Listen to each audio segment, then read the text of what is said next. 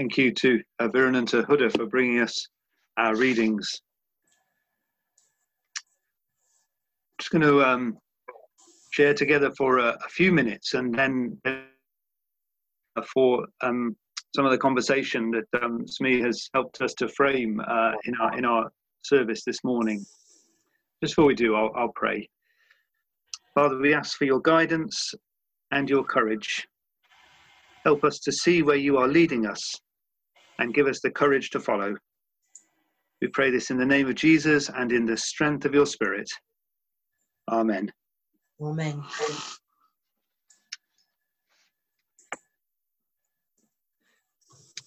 As we've been saying, we are trying now to spend a few weeks together thinking about how we respond to some of the issues raised by the Black Lives Matter movement. And to do that, God-given common sense, our learning from our experience and the experience of others, but also seeking to do that under God through the voice of Scripture. And we are undertaking a journey, and on that journey there will be some bumps and maybe even some wrong turnings. But ultimately we trust and hope that God is leading us to a place that is better. And last week we had a sort of whistle-stop tour through some of the great truths of Scripture. We remembered that we are all created in the image of God. We remember that the whole world belongs to him. The earth is the Lord's and everything in it, the world and all who live in it. Psalm 24. We remember that basic equality of our creation. We remember the fact that we are all redeemed equally by the death of Christ and invited into a new life through his resurrection.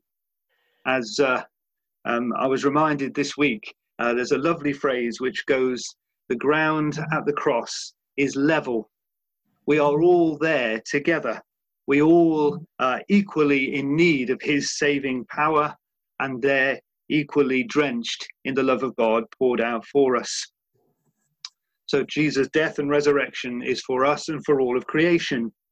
And the Spirit, of course, poured out on Pentecost, is poured out on all flesh, and the floodgates open at that moment, and the covenant promises of God are made true for the whole of creation.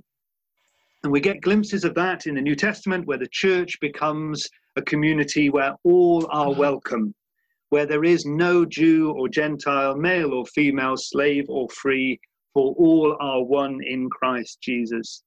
And this revolutionary community, which spread across the ancient world, was one of radical equality and radical inclusion.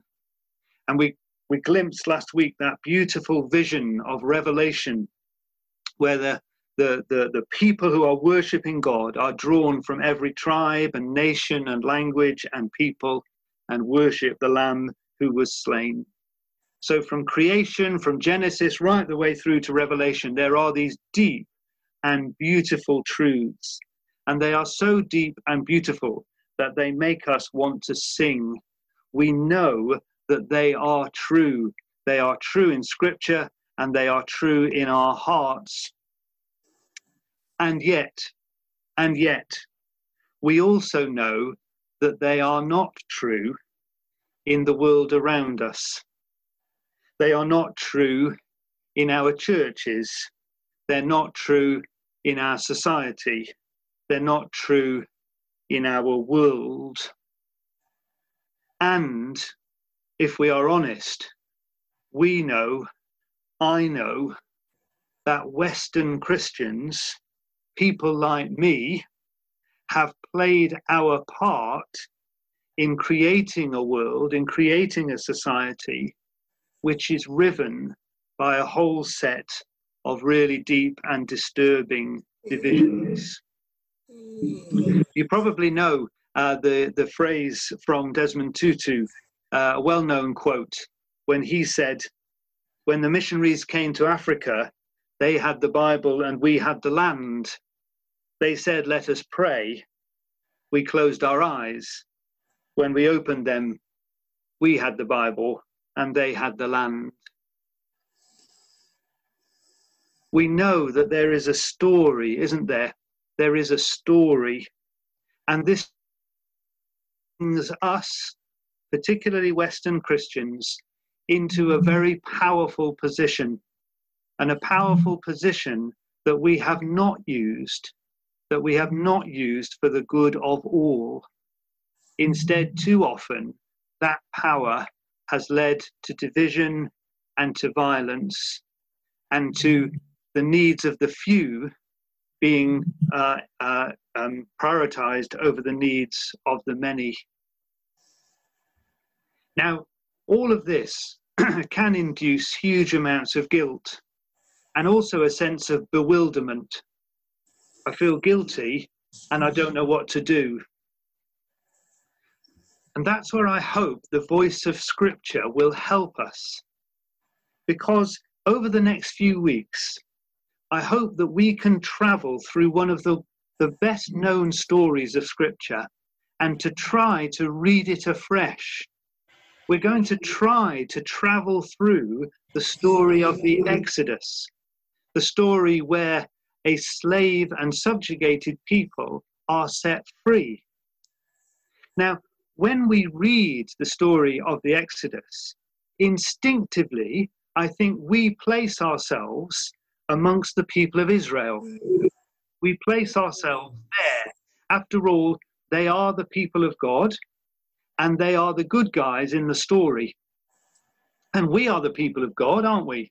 And we are, hopefully, the good guys when it comes to the way in which we look at life. But is it possible to read the Exodus story from the perspective of the Egyptians and to say, look, here is a very powerful group. How did they behave when they were challenged? How did they react? What does their action teach us? And how might we learn from them so that we might behave differently? Is it possible to read this great story, but to do that slightly differently? As I say, from the perspective of the Egyptians, and learn from their mistakes that will highlight our mistakes and enable us to be led into something which is better. And I wanted today just to start with that reading that Viren gave us from the end of the book of Genesis. Because at the end of the book of Genesis, the people of Israel are really just one extended family.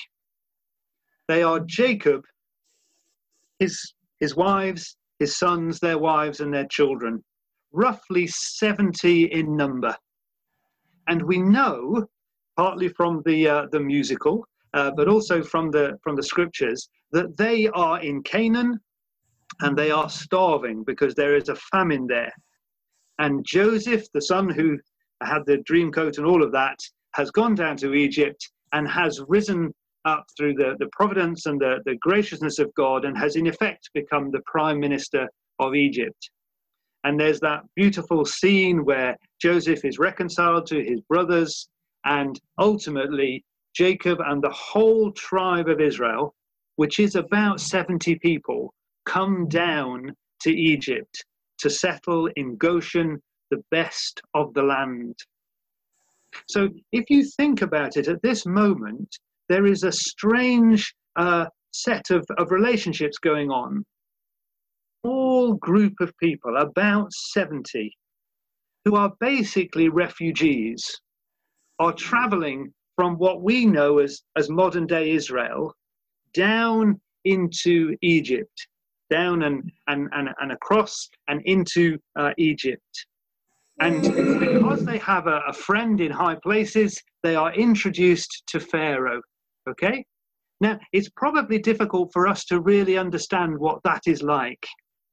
Try, if you can, to imagine somebody from Syria who spent time in a Greek refugee camp meeting President Trump or Chairman Xi or President Putin.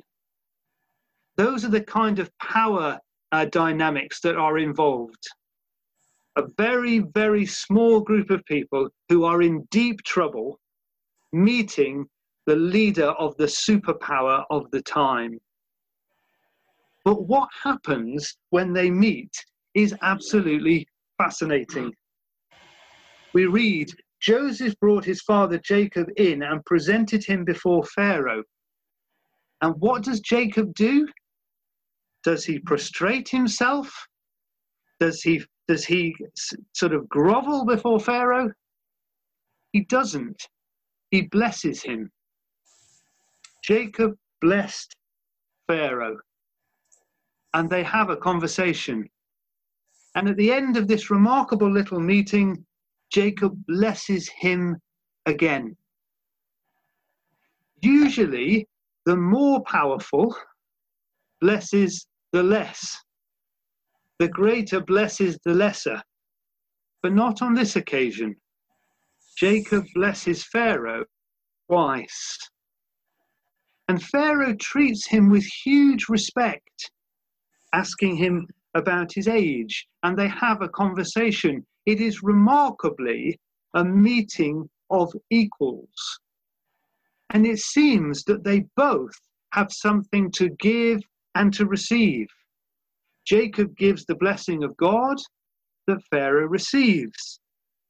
Pharaoh has his economic wealth and generosity, which he can give to Jacob, and Jacob receives.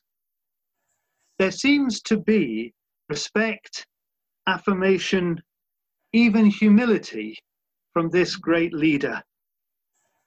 So it gives us a snapshot of how communities can be together. It gives us a snapshot of communities, even very powerful ones and relatively powerless ones, finding a way to have respect and admiration and a mutuality towards one another, regardless of the relative power or lack of power. So Egypt, in this instance, behaves very well, with welcome, with respect, with affirmation, even with humility. And I just wondered if for a couple of minutes we might have a think about these questions here.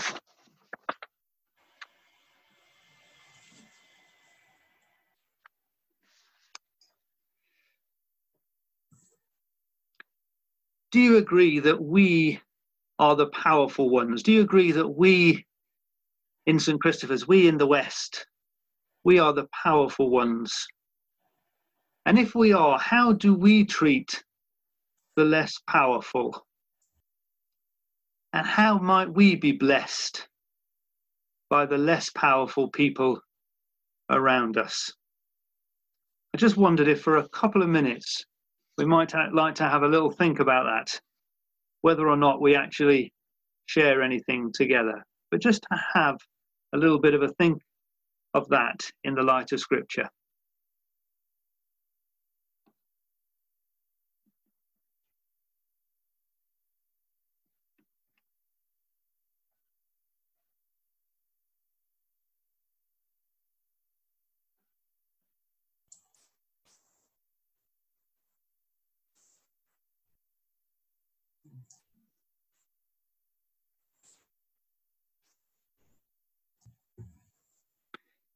Somebody does want to say anything, please just unmute your microphone and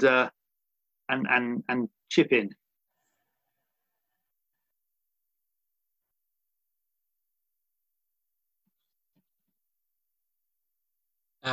Waiting. Could you explain what you mean?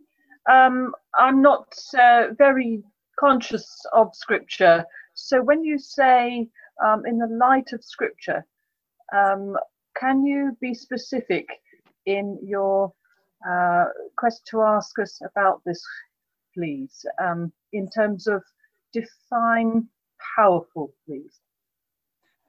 I suppose I'm trying to look at this story of the Exodus and look at the way in which the Egyptians are very powerful. They are, you know, the most powerful sort of military, political, economic force of the time. And as we know, the story unfolds, they behave very badly towards people who are weaker than themselves, the Israelites. But at this point, they actually behave quite well. And I just wondered whether we in the West are relatively powerful, and whether we have used our power to behave negatively or oppressively towards other groups. Can I say something? Yeah, go for it. When you put that question up, I thought to myself, well, power can be given, power can be taken, power can be enshrined in a role, power can be abused, power may not even be acknowledged. And I can personally think of times where in a role I should have felt powerful, but because respect is not given, you don't feel powerful. So just to say because you live in the West you should feel more powerful isn't always necessarily true. Yeah, it's a good point. Good point. Anybody else want to? So we were thinking power in terms of like money, and from like a money standpoint, we're very powerful. And I always remember seeing on this website, like if you earn 20K in your household, you're in like the top 10% of richest people in the world. And I think from that point of view, like it's almost, you don't almost notice how powerful you are just in terms of a money point of view. But yeah, immensely powerful in that respect. Right. Yeah. Pete. Yeah. I think it's the power as well. It can depend on status, and it's the same with the Pharaoh in Egypt. He had the power because he had the top status. In this case, in Joseph's time, he did the right thing. But the Pharaoh at the time of the Exodus was a different person. That he had all the power, and he used it on behalf of Egypt. But whether the rest of the Egyptians felt the same according to their status, do you know what I mean? Yeah. But I think that as a people in the UK, I think the UK specifically, I think the power is always held at the top end of the classes. That's where the power has been. And the people at the bottom end of the classes have always done the bidding of the people with the power, whether they wanted to or not. And historically, we've been used, at the lower classes to sort of do the bidding and the whatever has been held. We happen to have benefited from that as a society. But now it's all sort of mixed up, isn't it? The power structures are being challenged. And I think because the power structures are being challenged, we can actually vocalise more. Stuff like we're discussing now, we're actually sort of, we have more voice. And I think the people that have been powerless in the past, historically, in this country, for black people in this country that came, before, in Bristol, places like that, where they were actually brought as slaves, they had no power. But, that's changed over the years. But it's, this is now time to actually sort of, it feels more apt and people are actually able to voice it more. And I think there's a joining of forces of people at grassroots level, where I think black people are actually starting to feel supported by white people more as well. I hope they do. Yeah. I hope they're coming across in sort of all of the discussion. It's not, but the people that make the difference are the people at the top and the power again. Right. Yeah. Point take. Yeah. changing? Is that changing? Yeah. Okay.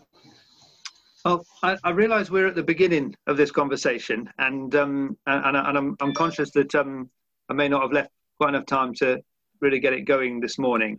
I do want people to feel free to contribute, and particularly with slightly more depth.